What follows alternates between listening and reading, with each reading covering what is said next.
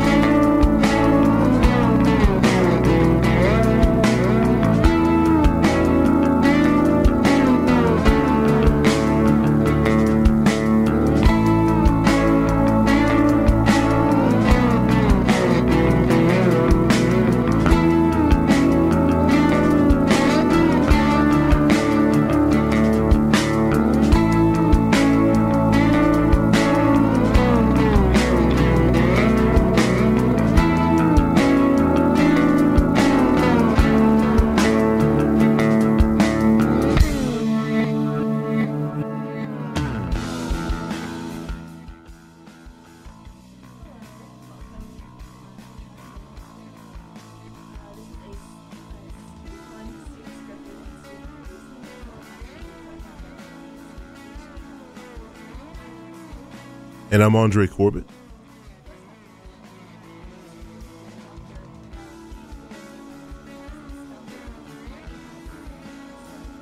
Cami Kuzinko. That was horrible.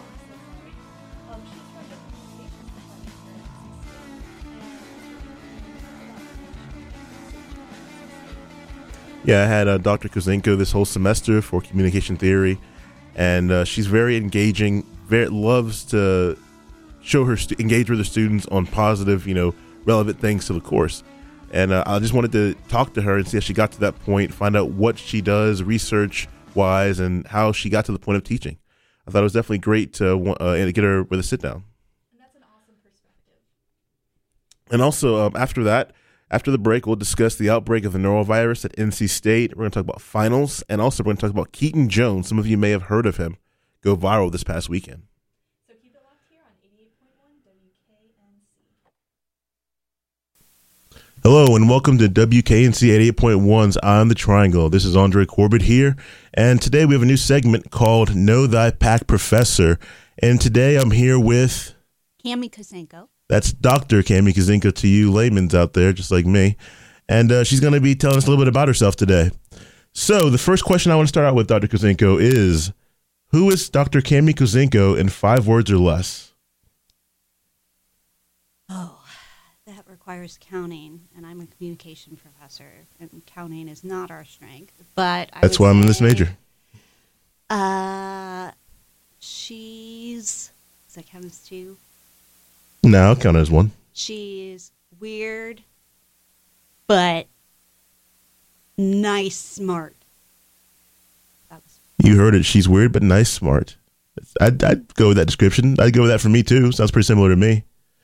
Are there any words that you feel are more important to describe you than any other words? I think weird is probably pretty appropriate. I am naturally weird, and rather than fight my natural instincts, I just roll with it. Well, as you should. I mean, that's what college is about. Instead of going to college, you actually work here. So you're around that kind of sense of independence and kind of, instead of you get to be yourself every day. Whereas, people feel like they only have a few years, which they can actually do that anytime they want to. People just choose to conform to the social standard of, hey, this is what's considered the norm, or this is what's considered socially appropriate, which I'm kind of against that in the first place. Yeah, a lot of times I have trouble judging what's socially appropriate, so that plays into it as well. Yeah, but that's at that point you have to have fun with it, though. Yep, exactly. At those expectations. So my next question is, why didn't you include furry on that list? A furry in that list? Because I'm not technically a furry. That's a misconception about me. People who know me know that I like to wear costumes quite a bit.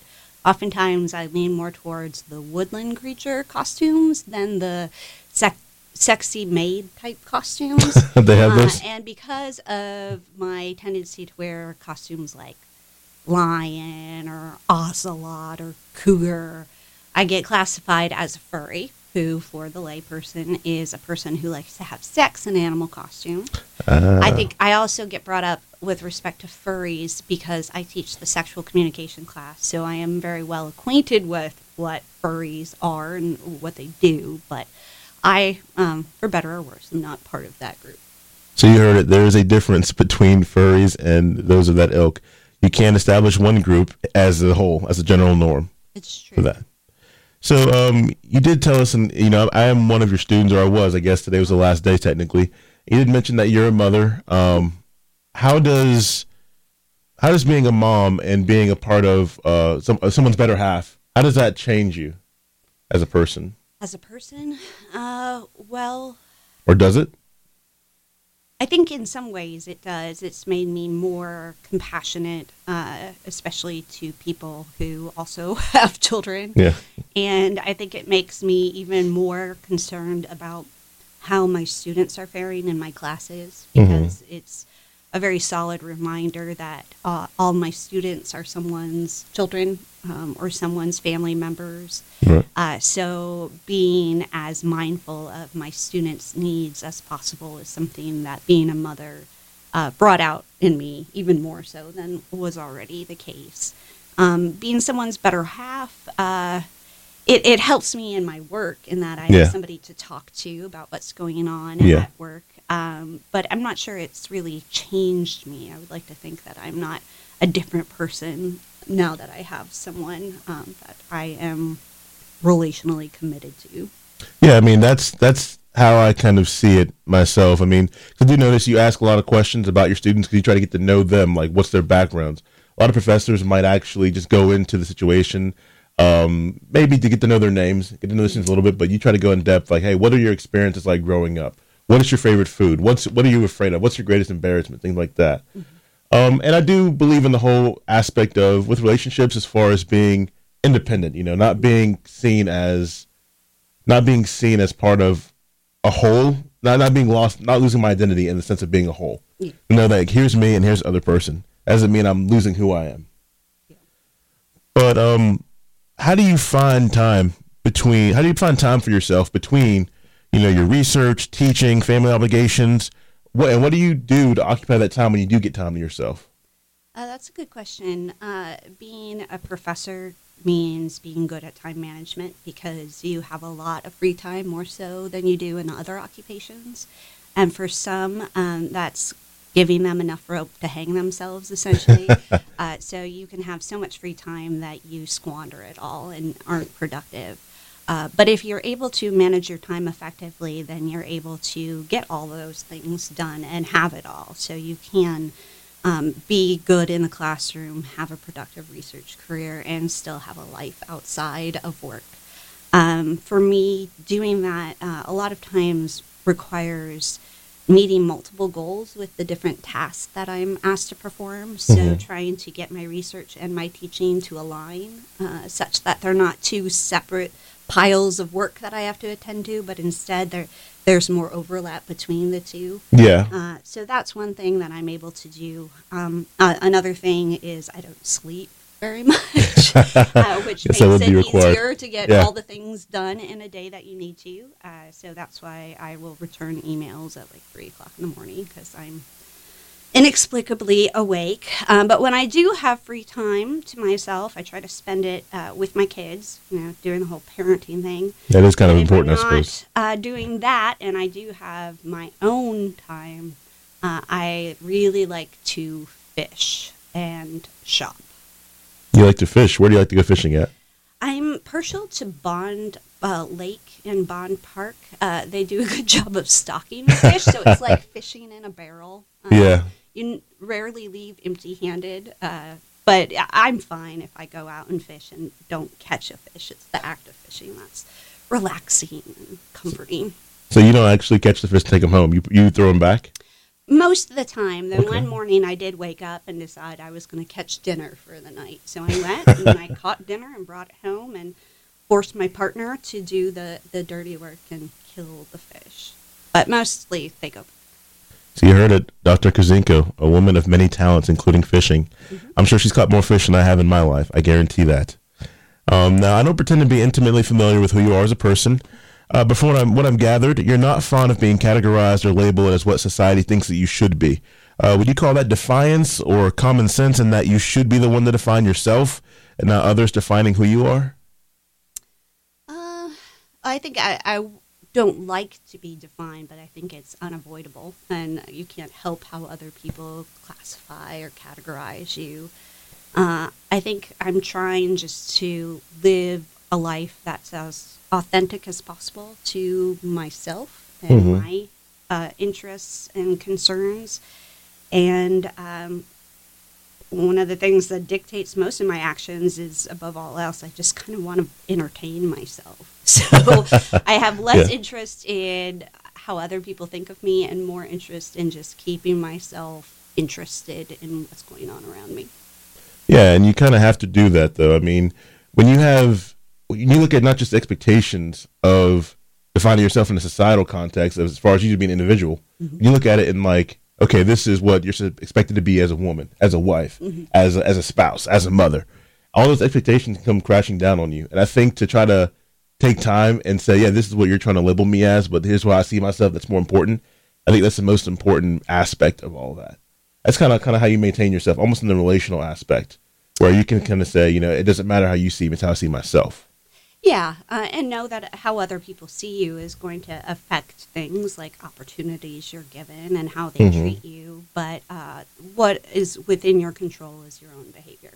Yeah. And so you can control that. You can't control how other people make sense of your behavior or think of you. Yeah. Now, you've been with NC State since 2008, correct? Okay. And you've been published in various journals. You've taken a particular interest in your research when it comes to sexual communication. Also, its place in preventative measures for things like HIV. Why did you choose to focus on this, and what was the moment where you decided that you needed to contribute to this conversation?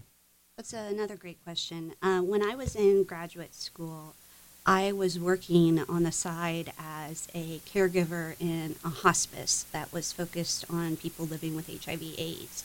So during the year and a half that I worked at the hospice, I watched over 60 individuals die of HIV/AIDS. And so it was hard to go from the hospice to the classroom without being reminded of the reality of the health situation in America. So it felt like I had to use what I was learning to try to better the situation, particularly regarding HIV/AIDS.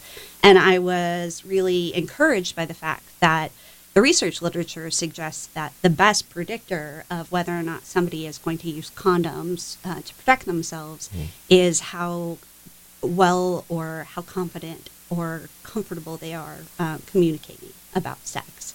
So communication just happened to be one of the key solutions to the HIV/AIDS epidemic. Right. And so it was a situation where it all gelled nicely, and I was able to take what I was studying and apply it to the very real world issues that I was seeing on a daily basis. So it's easy to ask you, have you incorporated that into your personal life? But what about friends, family? Do they come to you for advice on if there's something that I'm worried about, how do I discuss it with you or with this person? Like, do they come to you for advice often about things pertaining to sexual communication? No, I haven't had friends or family do that, but I do get a lot of students who come to me with all kinds of questions regarding sexual communication. I think probably older individuals in established relationships have certain built-in patterns of communication that they're reluctant to change. So asking for advice would imply that you see a problem that is in need of changing or addressing in your relationship. So I'm thinking that's probably why people that I know well haven't asked me that, because they're already in a marital relationship. Not that, what we talk about in sexual communication doesn't apply to them, but I think that's probably why I don't get questions from those particular groups. Yeah, absolutely. I also noticed that you want to relay information about the communication methods of those with stigmatized identities. Do you feel that it's important for you to give a voice to the voiceless, or is it more about understanding than crusading? I would have to say it's more about understanding than crusading. As much as I would like to help give voice to the voiceless, I think it's more important to help them find their voice rather than to be the mouthpiece for a group that's been traditionally silenced. So I am interested in understanding the communication practices of groups to which I don't belong. And I'm particularly interested in groups who experience challenges because of their identity. So that would be any type of group that is mistreated or stigmatized, as you said. And I'm more interested in understanding what their experience is like and trying to make that known to the rest of the world than I am in trying to speak for that stigmatized group. Yeah. And one of those groups might involve transgendered people. Being that the current climate as it is, do you think they feel more empowered given the current climate where, we see a lot of, how should I say, anti-LGBT kind of mentalities kind of growing out there with people? How do you think that affects them as far as wanting to speak up for themselves? How do they have a voice if they're being told that they're a mistake or they're not correct in the head? Well, I think we have a lot of good representations now in the media of transgender individuals who are using their voice. And so it helps to see other people who are empowered to speak up and to become involved in the political process. We've seen some of our first transgender individuals elected to public office. So I can't help but think that will encourage other individuals to raise their voice and come forward when they notice issues of mistreatment or stigma. I think that there is also a growing interest in and understanding of the transgender community that we lacked in the past. So whatever you think of Caitlyn Jenner, the main consequence is that more people know about transgenderism now than they did before she became a public figure associated with transgenderism. So I think that we can't help but hope that we'll see more and more visibility in that community, more and more vocality.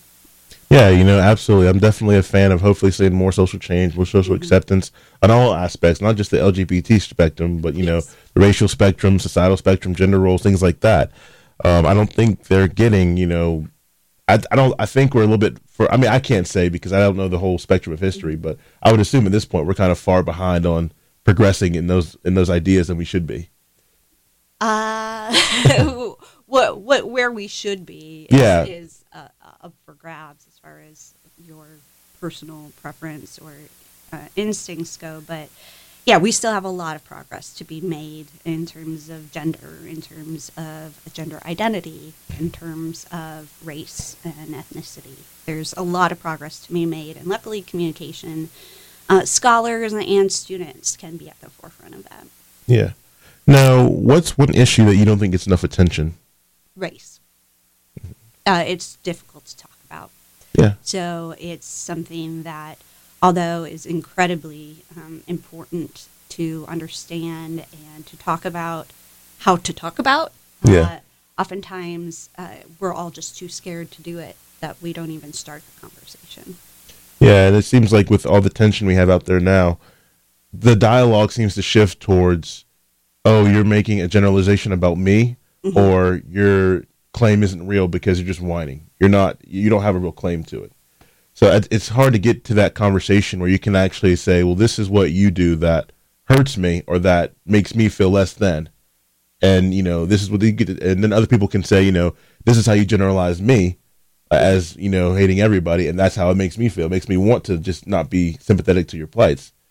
So, I definitely think it's probably more one-sided, as we can see, when people are getting hit by cars and stuff. But I definitely agree. It's definitely a very hair-trigger word. And sometimes you kind of feel it on campus, the kind of tension there. Because, more often than not, you see more liberal students expressing their liberalism and stuff like that, too. But the more conservative students don't really say anything. And I think we need them to come out so we can know who they are, so we can have that dialogue, not instead of them feeling like, okay, well, you're wrong just because you're conservative.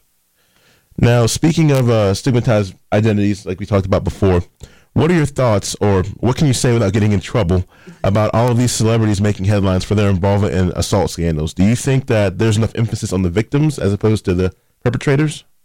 No, that's another great question. I think the discourse right now is very much focused on the perpetrators and not on the women who have been assaulted, though there have been some men who have come forward, particularly with respect to Kevin Spacey's actions. But I think too many of the articles I've read have been focused on the men and what they did and how they're acting in the aftermath of being exposed and whether or not their apology is sufficient. And the question is about whether or not they can be redeemed and not about how we can further empower women to come forward or how we can help women or anyone who's been victimized recover and start to rebuild in the aftermath of this. So there was a really excellent op-ed written by Amber Tamlin, an actress in Hollywood, that was published in the New York Times, where she did an excellent job of articulating how the current discourse is not giving enough attention to the victims. Mm-hmm. And what role do you think the media should play in covering these kind of stories? Like, what do you think they could improve on outside of just the emphasis on the victims? Do you think there's some kind of ethical obligation to focus more on the victims than, the perpetrators for ratings? I think it's probably partly due to that, but also partly due to protecting the anonymity of the person who reported the assault or the harassment. So it's hard to talk about the victim's experience when you're also trying to conceal the identity of the victim and not go too much into depth regarding what happened if there is, in fact, a trial afterwards. So I think journalists are in a bit of a predicament in terms of how much they can represent the victim's side of things. However, I think there can be more emphasis placed on the victim's perspective, certainly in the framing of the article. For example, talking about women being victimized by, or men being victimized by a celebrity and putting the person who is victimized kind of first in the sentence and talking about the perpetrator last, forefronting the experience of the victim rather than the perpetrator. So there are subtle things that can be done to remind readers that, hey, there is a real person here who was subject to this victimization. Right. The articles do a better job of humanizing almost the perpetrator than the victim, and we need to change that. Yeah, I think there's kind of the culture of desensitization where we look at like violence, we get so used to it that it becomes meaningless. Like the mass shooting back in October, nobody talks about it anymore. It's December. Almost 500 people were either injured or killed, and we don't talk about it. And the same thing happens now with the rape culture and sexual assault culture. So many women are coming forward. It's just another part of normal life. It's just people stop eventually talking about it and wait for the next one. And that's it's a little bit sad, Now, what do you hope that your kids, or even your students take away from you? Take away from me? Mm-hmm. Well, it kind of depends on the class I'm teaching. So for communication theory, mostly I want students to leave and see theory in their own lives. I'm not all that concerned that you remember all the different theories and the aspects of them. But I do hope that when you see something that happens on television or happens in your workplace or in your home, that it reminds you of the theories that we covered in class, that you start to see theory in action. As far as my sexual communication class goes, really what I'm trying to accomplish there is, in effect, desensitization. I'm trying to make talking about sex so mundane and secondhand that students will leave the classroom feeling free to talk about sex in their own lives. So depending on the class, I have different goals I'm hoping to accomplish. Mainly, I hope my students understand that I see communication as vitally important and hope that we can use what we know about communication to better all of our communication styles and skills. Yeah, absolutely. And I think there's no better place really than to discuss that on a college campus where realistically, people are exploring their sexuality prior to that, but it really kind of comes in bloom during the college years. And what they learn now they can take with them for the rest of their lives and teach their kids and so on and so forth. I think if we open up the conversation like you're saying, we're giving the next generation a chance to understand a little bit better instead of coming across things where they feel uncomfortable or they think it's a bad thing. Mm-hmm. So you use a lot of pop culture references with your classes, of course. So we'll play a small game just to wrap up. So you're just going to tell me where the movie where this reference comes from. Okay. So, bye, Felicia. It has something to do with Beyonce. Her Lemonade album? No. It came from the movie Friday, where Ice Cube, the rapper who played Craig. Really? Yep. He had there's this neighborhood woman who's always asking for something, and so she walks up to him and he's like, bye, Felicia. He automatically dismisses her. Oh, I didn't know that reference. Oh, yeah. Go to YouTube and check it out. Learn something every day. Another one is, what is this? A Center for Ants? A center for what? A Center for Ants? Ants? Yeah. Like the bug? Yeah. Ants? No, I don't know that. That's Zoolander. Oh, that was a terrible impression anyway. I have a Ben Stiller phobia. I really hate Ben Stiller. So if it is a Ben Stiller movie, I probably haven't seen it. How about I Have the Power? Is that He-Man? Yes, it is. And let's just do one more. What's in the box? What's in the box? 7. Oh, you've seen 7. Okay.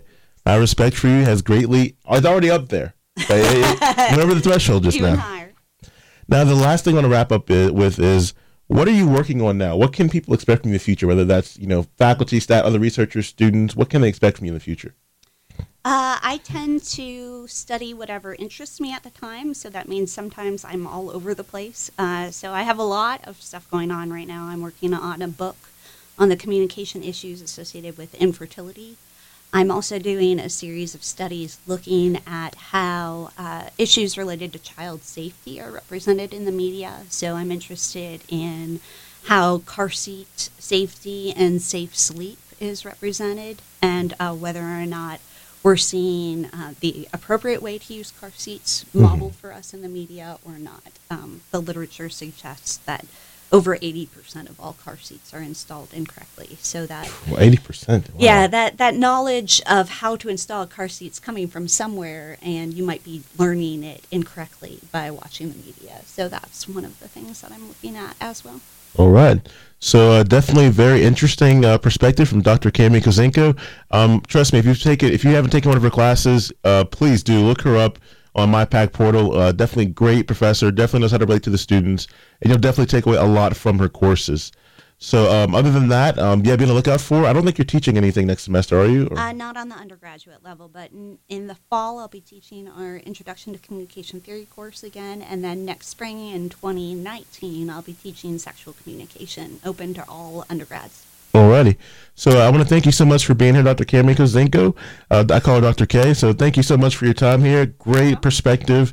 And definitely one of the best professors here. You heard it here on WKNC's Eye on the Triangle. One of the best professors. This is Andre Corbett, and I'll see you guys next time.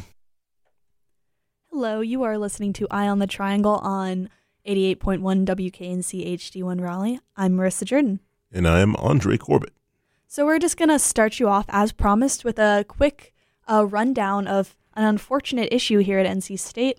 Apparently, since this Tuesday, December 5th, several students have reported experiencing gastrointestinal illness. Yes, there we go. I can't speak today, apparently.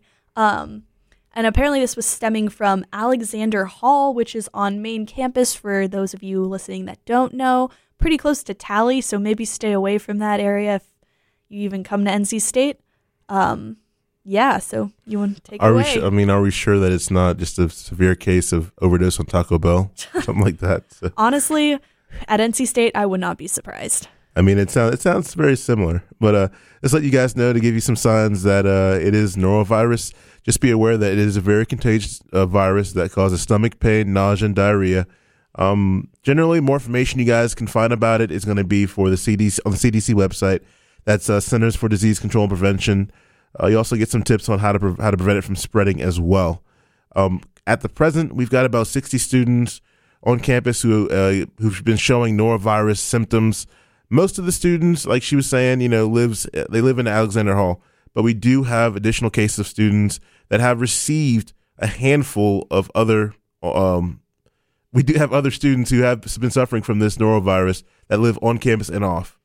So yeah, just be careful in these streets with that gastrointestinal diseases and such. Yeah, wash your hands, especially it's exam time. Like I was sick my first exam period, not with norovirus, luckily, just a really bad cold, and it sucked. So, stay safe and healthy out there, everybody. Also, avoid various programming like American Idol, so you don't get confused as to whether you have norovirus or not, or just other trash shows like that. But with norovirus, if you're exhibiting symptoms and you do feel ill, like we said, be sure to wash your hands. That's most important to preventing any disease. I know you don't want to hear that. Okay, we know, wash your hands, but a lot of you people don't actually wash your hands because I don't hear any sinks going off in the bathrooms. So protect yourself and wash your hands. Don't prepare food. If you're feeling sick, don't prepare food for other people. Don't serve food to others. And also make sure you get some good sleep, and get some good, make sure you stay hydrated. It's very important when you're feeling under the weather. Get that sleep, which I know you got something to do. And also be sure to keep your mouths worked with aqua stuff. Yeah, and I think that's probably one reason a lot of these students were able to catch this so quickly is we're all tired, we're worn down from studying for physics, chemistry, English, whatever you have this week. You've probably written 17 papers by this point. Maybe you're partying on top of that, it's just wearing down your immune system. It's not good. No, I mean, it's never good, but, if you take care of yourself, then you're taking care of everything else, right? So everything kind of falls into place. So, I mean, outside of the norovirus, just once again, be careful with that. University housekeeping staff, they've increased cleaning operations in the affected areas. It's going to keep you guys safe. Make sure that there's no, it doesn't get spread too easily around there. Ugh, that's all I got to say. It kind of sounds like that was actual audio of how the people sound, of how the students sound. Just, yeah.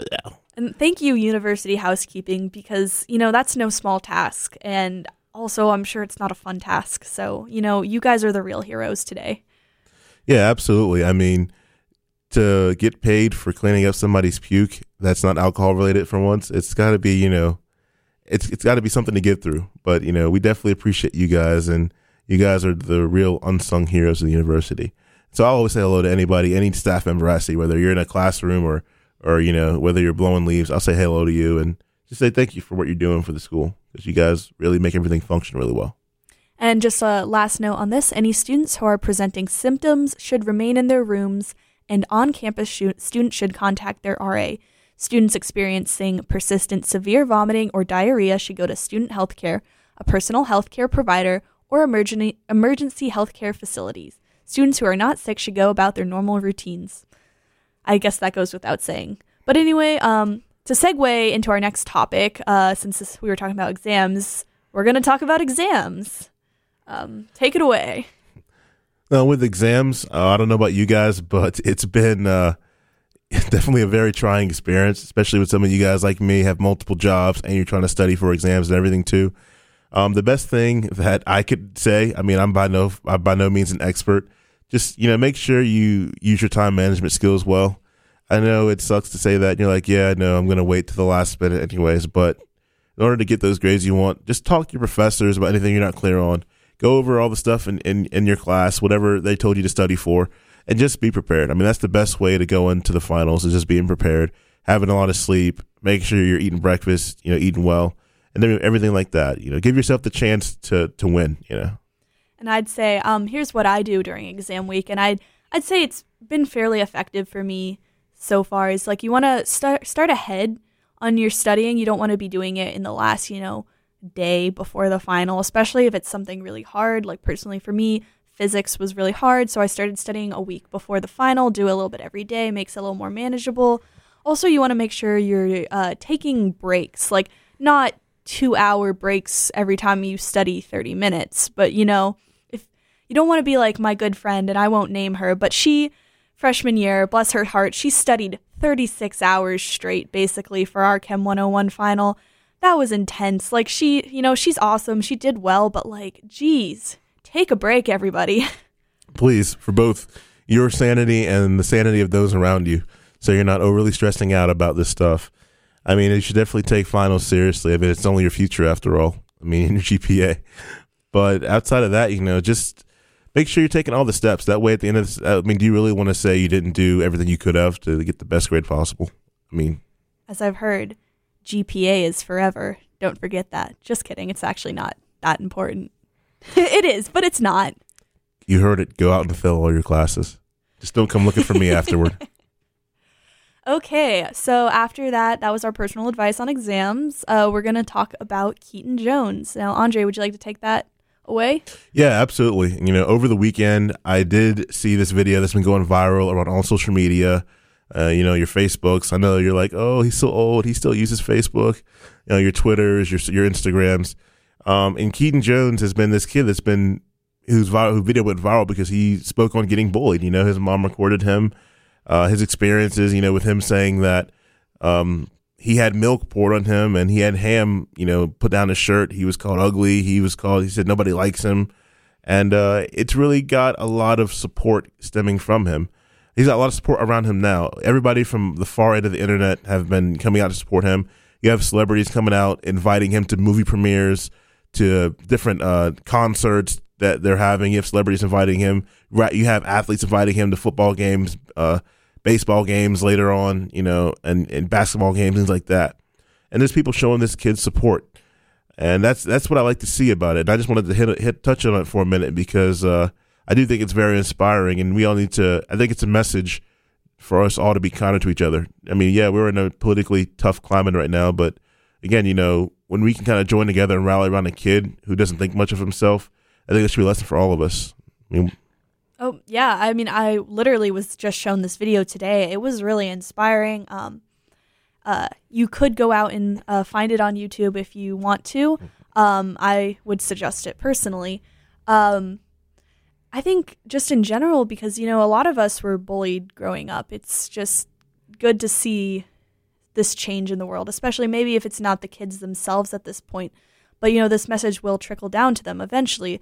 And, I think about my little brother a lot because, he's 10. He's growing up basically in a completely different generation than me.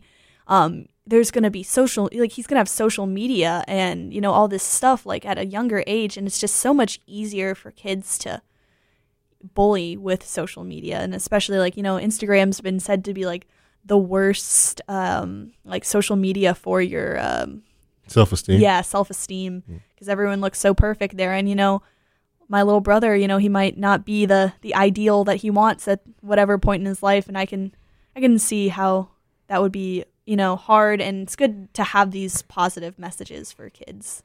Yeah, I'm 6'3", so I don't get bullied anymore. But when I was a kid, I got bullied all the time, I was this chubby little kid who always got picked up for whatever reason. And I relate to Keaton in that capacity. That's why it touched me so much to see this kid hurting so much from his peers putting him through that much, through all this whole situation. Because you often wonder, what's happening to me? What did I do to them? And oftentimes the answer is nothing. You didn't do anything. It's just these are kids who are unhappy with their own lives, so they feel the need to make you just as unhappy with your life as they are with theirs. And again, now there's been a new controversy kind of coming up now where people are saying, oh, well, there's pictures of the mom holding up a Confederate flag and her family holding up a Confederate flag, whatever. I mean, really, that's a non-issue, I think. That's a whole other conversation. I mean, this kid is not his mom. The conversation should remain around this kid and what he's going through as opposed to whatever the mom may or may not have done. And it doesn't really matter to me at this point because, again, the focus should be on the kid. And I mean, if you watch this video, this kid he's so emotional. No kid should go through that. No kid should feel bad about the way they look, the way they dress, how much money they do or don't have. And it's heartbreaking to think that, kids are vicious. They really are, especially in middle school. Yeah, I mean, if you want to talk about, you can't talk about me personally like that, I guess. But if you want to talk about my money, sure, I'm broke as a joke. So, yeah, if you want to hit me there, go for it. It's different when you're little. Now we all make self-deprecating jokes about our stages of brokenness in college because it's just a fact. Yeah, but I mean, what kind of potential do I have? I'm broke and I'm ugly, so I got to kind of work through both of that. If nothing else, I got to get rich. That's my one goal, okay? I got to get rich to compensate for everything else. That's why we're here at NC State. But yeah, Keaton Jones, he's a brave kid. I mean, there's no way in heck that he's listening to this, but on the off chance somehow it gets out to him, which it won't. We support you, kid. I mean, you're a great little guy. Don't let them get you down. You're a fantastic kid. You got all the potential in the world. People get to know you and know who you are. They'll respect you and love you for yourself. So be true to yourself, man. It gets better. Those same kids that were bullying me when I was a kid, they now live in a trailer with their parents still. So, I mean, and I'm here at NC State being ugly and broke. So it's a little bit of a trade-off, but a little bit more for me. So. Yeah, so that's our positive message for everyone today. Yeah, so as we move on. So that about does it for this week's show. Thanks for joining us on this fantastic Monday evening. Assuming that you've been listening to this live, if you're catching our Wednesday rebroadcast, good morning and good day. We hope you enjoyed the show. As always, if there's anything you liked, you hated, or anything that made you think, let us know at publicaffairs@wknc.org. And be sure to check out our blog at wknc-eot.tumblr.com. Our intro music for today's show and every other show was Connie by L1011. You can catch another episode of Eye on the Triangle next week right here on WKNC. I'd like to thank our contributors, which were us today, and the rest of our staff here at Eye on the Triangle. And be sure to catch us again next week on Monday from 7 to 8. And on our Wednesday, 7 to 8 a.m., 7 a.m. to 8 a.m. rerun slot. And yes, we will be trying to continue the show during the winter break. Sadly, we might have some technical issues, so we're gonna work on it. If you check our social media, I'll keep you updated. But at the moment, we are planning to keep this time slot until next semester. For Eye on the Triangle, I'm Marissa Jordan. And I'm Andre Corbett. And one more thing before we go for the day. If you guys love comedy, if you're interested in things like that, there's a great show coming up this weekend. I think you guys would all enjoy it if you'd like to go. It's called Aaliyah's 4th Annual Comedy Birthday Bash. You got different comedians, local comedians such as Black Rose, definitely great comedian, Aaliyah, Pablo, Tyrone. It's December 16th. It's $15 in advance, $20 at the door. It's going to take place at Joe's Comedy Corner, 2102 Angier Avenue, Durham, North Carolina. The doors open at 8, showtime's at 9 o'clock. So if you love great comedy, if you love local comedy, these are some definitely great acts. So if you're interested, go out and check it out. Yeah, we forgot to do our, we usually do community calendar. We forgot to do that today. But yeah, we like to keep you updated on cool things happening in the Triangle, but you can check out our website because I will update it there too. All right, so once again, I'm Andre Corbett, and I'm Marissa Jordan. Thanks again for listening in. You know the drill. Stay tuned for your usual programming of amazing indie music, and we'll see you all next time.